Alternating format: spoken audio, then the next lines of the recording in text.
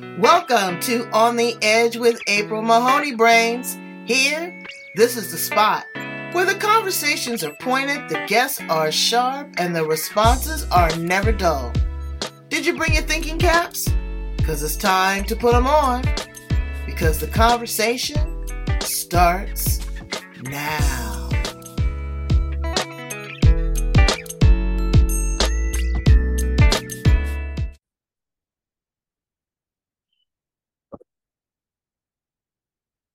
Welcome to On the Edge with April Mahoney Brains.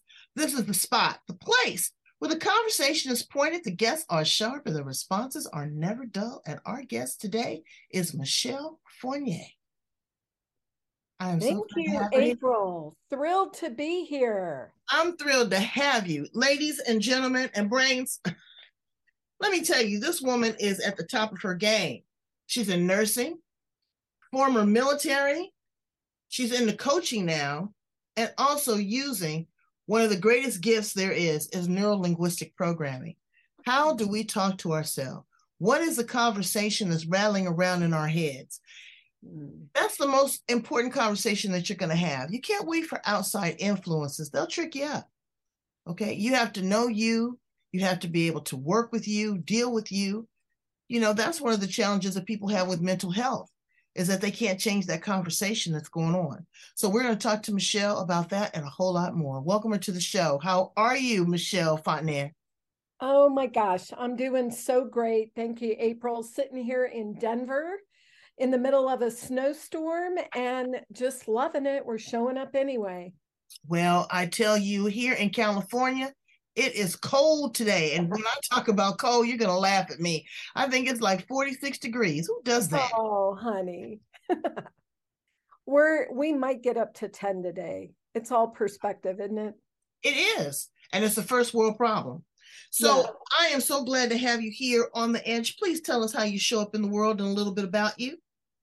Yeah, so thank you so much. So today at the wise young age of 65, I show up in the world bold. I show up in the world fully as me.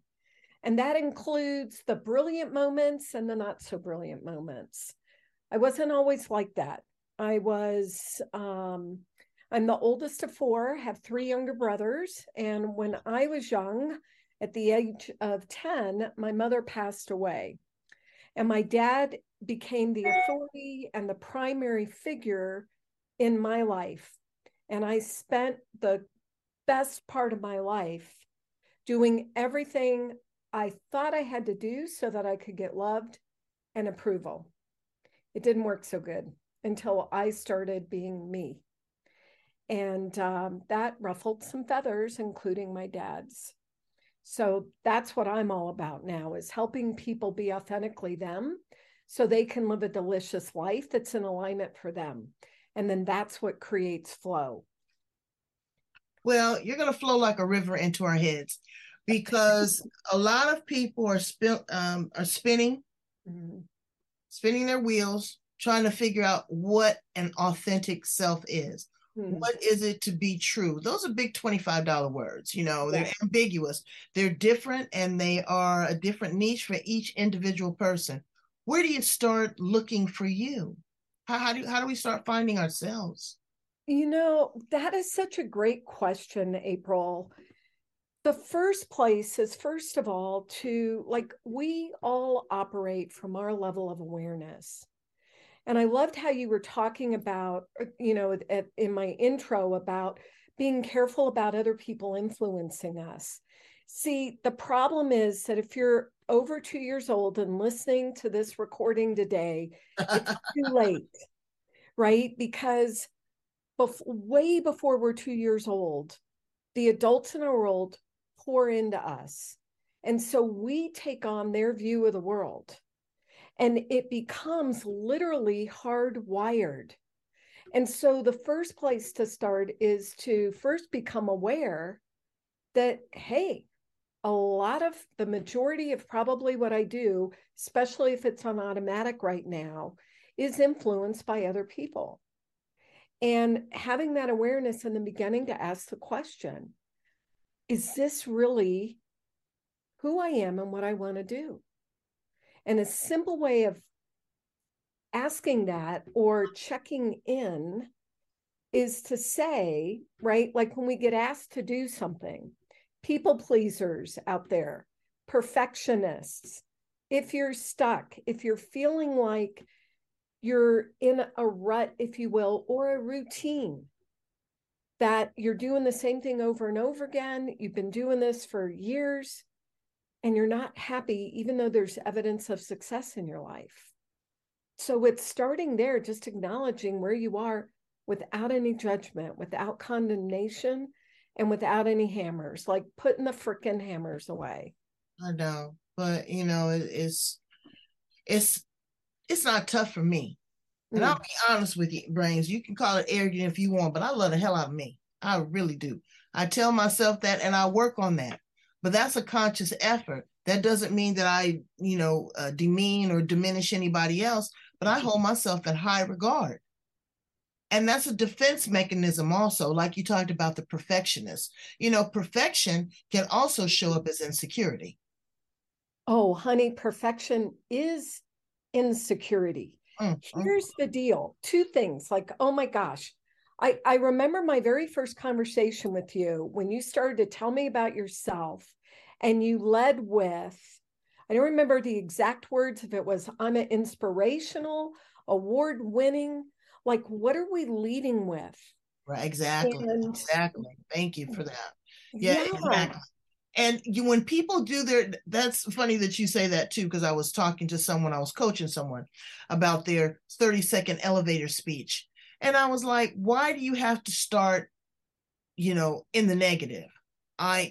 With the victim conversation. I am, a drug addict. I am a prostitute. I am homeless. I am this. No, you tell people where you are right now, right in this very moment. And you are at that place as a result of what you've been through. But again, it's changing that conversation.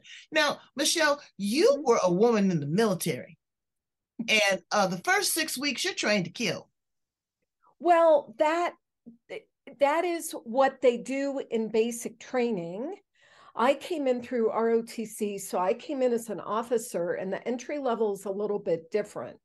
Okay. And also, I was a critical care nurse. However, ultimately, our mission is to protect our country.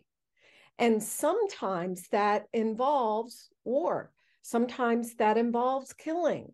And so even as a nurse, I was trained in how to use an M16, how to fire a 9mm weapon, how to defend a perimeter.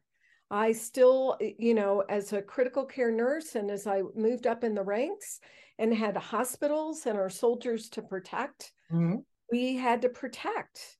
You do, but you also saved lives. And that can be the lives of the adversary. That could be the lives of the enemy. So there's a conflict there. There's a struggle. And I don't mean that in a negative way. I don't mean like you're, right, going out to hunt people. Yeah. But you have to really put a lot of your emotions aside and do the job, whichever job that is, if it's protection or if it's saving a life. Okay, so you're a woman in this space. Now, we are hashtagged soft. We just can't handle the battle. You are a woman of a particular age. When you went into the military, what sort of adversity did you run into, and how did you overcome that? Yeah, it's interesting. Like when you're saying there was a conflict, the conflict is the same conflict that we have inside ourselves. It's the conversation that we have. And one of the ways, so when I'm working at a bedside, working to save lives, which I did as a nurse and I do as a coach now, it's the same thing. It's about looking at the other person. And this is the answer to the question you asked earlier about how do we begin to love ourselves, looking at the other person and looking at ourselves as the divine luminous light beings that we are. We're not our behaviors. So, and watching some of this now with the war in Ukraine, and the bottom line is that every single soldier, if you will, every single person on this planet is somebody's son or somebody's daughter or somebody's brother or sister or loved one. And so it's simply beginning to explore and being willing to practice loving other people, no matter what their behaviors show up as, and regardless of what their uniform is, whether it's in the military or, as you were saying, the disqualifying things that we tell ourselves sometimes about, well, I'm a drug addict or I'm this. Like, what are you? The label, right? The label. It's all labels. It's a container. People are living in this echo chamber of negativity. They're in this place and it just keeps reverberating over and over and over again. Well, I tell you, we have to break the cycle. So, so there's a person out there that is a young woman that is going to make the choice. Do I sign up and do I join the military? Put on your coach hat. What would you say to her? Well, the first thing I would ask, one, I don't have her answer, right? She's got her answer. And the opportunity is, what is it that you're looking for? Like, what is your why or your reason? And here's the deal. I am a perfect example of how God protects the innocent and the naive. I actually joined ROTC because of a cute guy named Kevin. And it was simply, I've done a lot of things in my life because of cute guys. You have lived, huh, Diva? Yes. And so here's the deal. It was an invitation. Kevin invited me to take a ROTC class. Because of that ROTC class, I was able to apply and get a scholarship because my dad was not able to afford my college. Because of that invitation, I tried out and got a spot to the U.S. Army Airborne School. Now, I had no idea until I got there that I was going to jump out of perfectly good airplanes. But I'd already said yes, and so I did it. And because of that, it helped me create confidence. Now, going into the military, I've had a lot of people tell me, well, Michelle, you're the way you are because you were in the Army. And I'm going to dispel that. You see, I went into the Army because the Army was a good fit for me at that time in my life. I needed structure. I needed an avenue so that I could go to college, get a career. And I also needed someone to tell me what to do at the time. So even though I was an officer, there was a clear structure of accountability, of direction when I walked in. Right. And so the military isn't for everybody. However, for somebody who might be thinking about going to the military, don't discount it based on what you think it is from some story that you've heard, because you're making it up. It was an amazing opportunity. I became I got my master's degree, my graduate degree from being in the military. I learned confidence. I learned leadership. I got to demonstrate my abilities at high levels, and I got to travel the world and meet amazing people. Well, that is the recipe for success. A lot of young people don't want the discipline. You know, that's like me. They say, well, we got to tear you down to build you up. Well, I tell you, I'd be like dominoes. I'd be falling all over the place. So it isn't for everyone, but it is a respect and it's a sacrifice. You know, it is a sacrifice. It's a benefit, but it is a sacrifice too, because you're under the jurisdiction of someone else, your orders. You know, you have to show up. There are certain things that you're going to want to do. There's certain things that you're not going to want to do. You know, it might be whole muster, whatever the situation may be, stand watch. So those are different types of challenges that you run into, but you also name the rewards and the successes. Now, create those parallels along the same lines with your coaching. You're dealing with a mid-level executive woman that has the imposter syndrome. She's trying really hard to be something that she's not. What do you say to her? I say, first of all, girlfriend, good for you for showing up. And here's my take on imposter syndrome. The biggest imposter syndrome is when we hide who we are and quit being who we really are. And so all the parallels of being in the military, here's the deal. And you're a businesswoman, April. You have a very successful business impacting tens of thousands of people in this world. Guess what? Just like what you said in the military, you have to show up. You have to be disciplined. You have to sometimes do the things that you don't want to do. I've been sick for over a week. We have a snowstorm this morning, and I got up at the crack of dawn and I got on the road early so I could go to a networking event. And then you got back to and got with me, and you're still looking like brand new money. That's right. Yes, I love you. I received that. Well, it's important though, like you said, you have to be able to forge ahead. You cannot stay stuck. We talked about mindset a while ago, but mindset is not where we are, Michelle. You know, it's about consciousness. It's about being aware and being able to receive endless possibilities, being imaginative, being creative, being progressive, being impacted and impactful, insightful, being an influencer, not just busy. You know, you ever talk to some people, oh, I'm just so busy. Busy doing what? What are you doing? Well, that, so you raise a really good point, April, that we are all operating from levels of awareness based on the life we've lived up until now, the opportunities we've been exposed to. And the danger comes from when we start basing what we think we can do in the future based on what we've done up until now. Absolutely. And where we get stuck is in our thinking, which does create the mindset. And for the controllers out there who want to be in control, let me tell you, there are two things that you can control in your life. One is your thoughts, the thoughts that you're thinking, and two is the experience that you have. That's the only thing that we're in control of. Because we're the overseers of our life. Yes. We are the observers. Yes. You know, people want to dictate and they want to, perfect example. You know, my parking space at the condo. My daughter called me last night and she goes, well, she says, there's somebody here in our parking space.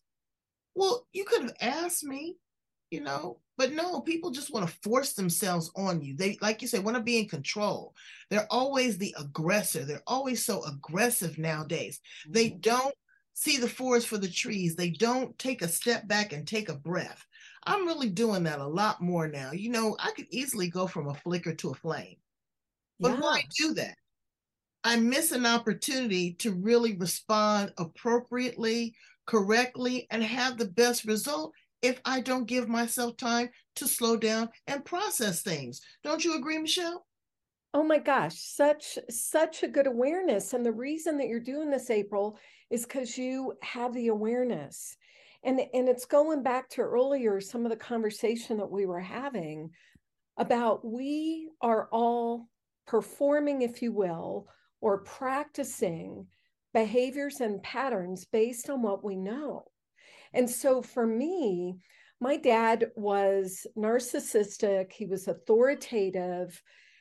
When my mom died young, my mom was young, I was young, and I just didn't have healthy role models for relationships when I was growing up. However, the opportunity is that doesn't absolve me of the responsibility to have a healthy relationship with my husband, right? And so the opportunity, here's the deal, when you're talking about people becoming aggressive or not slowing down or lashing out, there's a great concept in the book, A Course in Miracles. And it's this, that every act or behavior is a call for love or an expression of love, no matter how unskillful that may seem. And so when people are lashing out or they're angry or they're aggressive, They're simply practicing from the patterns and their perception of the life that they've lived up until now. And when people are busy, we avoid responsibility for ourselves, especially when we're so busy doing for everybody else, whether it's in our job, our families, etc. And we got to slow down. Back to your question about how do we begin to love ourselves? We got to first slow down and be willing to meet ourselves. And we can't do that when we're so busy taking care of the rest of the world. I know, but it's a lot to be considered when you're taking care of your household, your relationship with your spouse, your children, your finance, your health, the economy, the television, yada, yada, yada, yada, yada, yada. So when you start practicing neuro-linguistic programming, give us one or two great takeaways that we can incorporate, as maybe a daily ritual, to really kind of set ourselves on the trajectory to wellness. Yeah. So first, I'm going to start with my definition of well-being. And well-being is actually being in alignment with your authentic self. So saying yes when you want to say yes, saying no when you want to say no, setting and enforcing boundaries. And so neurolinguistic programming, as you said, we're always thinking and talking to ourselves. And so what we practice over and over again, some people think that practice makes perfect. Practice actually makes permanent. So whatever you're practicing over and over in your head and the behaviors, that becomes automatic. So the neuro is literally the neuro pathways. The linguistic is the languaging, the way that we talk to ourselves, the way that we allow other people to talk to ourselves. And programming is, NLP was developed in the 70s, and that's when computer programming was coming to fruition. So programming is just the apps, and we program ourselves. So a couple of things, right? We teach other people how to treat us. Right? Girl, wait, I got a bell over here, and I have to ring it for that. You have to teach people how to treat you. Absolutely. And if we don't teach them how to treat us, we are still teaching them how to treat us. Absolutely. So you always say yes when you want to say no. If you're doing everything for your kids or your spouse or everybody else in this universe, and they'll keep asking you. So a couple of tips is, first of all, awareness. Simply notice what you're noticing about the things that you say to yourself and the stories that you're telling other people without judgment, just from a place of curiosity. So if you find yourself, for example, saying, well, it's going to be hard to change, or it's going to be hard to do that, or it's going to be hard or difficult to find time for me, our words are powerful. In the beginning was a word. And the word, what we put out, will absolutely come back to us. Absolutely, like a boomerang. Exactly. So notice the common limiting language that you use, and literally write it down on a piece of paper, put it on the left-hand side, and then on the right-hand side, write an empowering thought that you can replace that with. So for example, if you're somebody who says, oh my God, that's going to be hard, or it's going to be difficult, an empowering thought that you can replace with that could be, if there was an easy way or a simple way, what would that be? Because the whole energy of that opens up to possibilities instead of the constrictedness of it's going to be difficult. You should have went on and got your PhD and just became a doctor. No, I mean really, because you're heavy enough to be a crane. Thank you. Well, and I have a PhD in life, right? Absolutely, absolutely.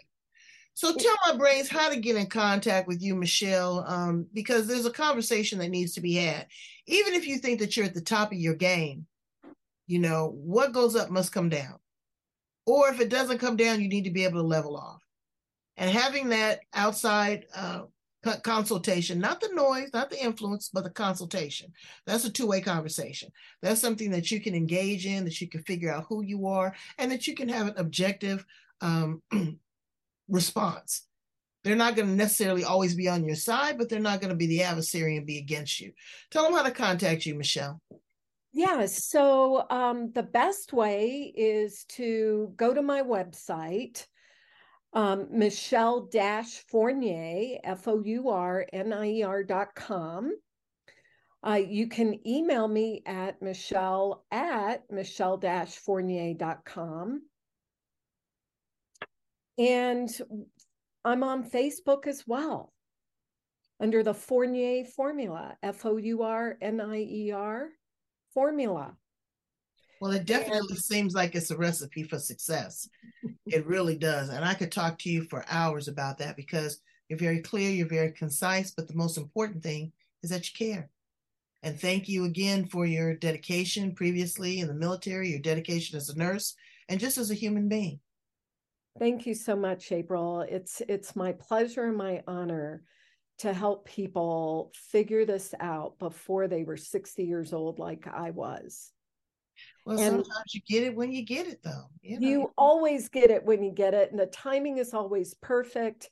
And I promise you that inside of each and every person, if you're listening to this, the bottom line is you have value in this world. You have value in this world. You're necessary, you're required, and you got to start by being willing to see that in yourself. So brains, go and get a mirror. Exactly. All right. So thank you so much for being here with us on The Edge. Brains, we need you to go and love, like, share, and subscribe. Love, like, share, and subscribe, because, you don't know what you don't know, and you can be so much more happier, so much more complete, and a whole lot clearer. Thank you, Michelle, for being here with me. You're adorable. Thank you, April. I received that back at you, sister. Bye, brains. Bye, brains.